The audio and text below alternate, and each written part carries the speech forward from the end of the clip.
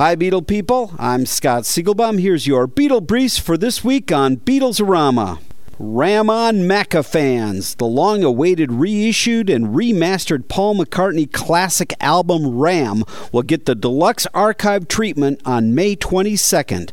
The ultimate will be the deluxe edition, which includes 4 CDs, 1 DVD, a 112-page book, photo prints, handwritten lyrics, and more.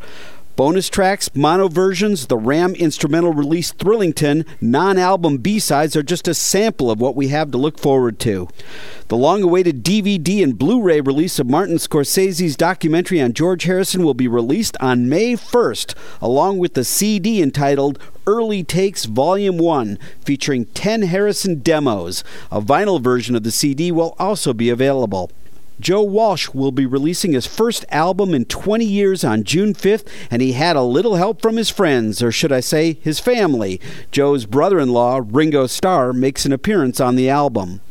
And finally, Madame Tussauds Wax Museum in Las Vegas has unveiled the Abbey Road Traveling Experience, featuring a wax replica of the famed album cover. One problem with the recreation? The Beatles are standing out of order in the display.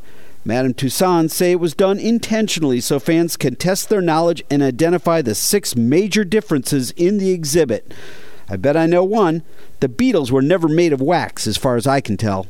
Check out rare Beatles-signed artwork as well as famous Beatle photographs and animation at rockartshow.com. I'm Scott Siegelbaum for Beatles-orama.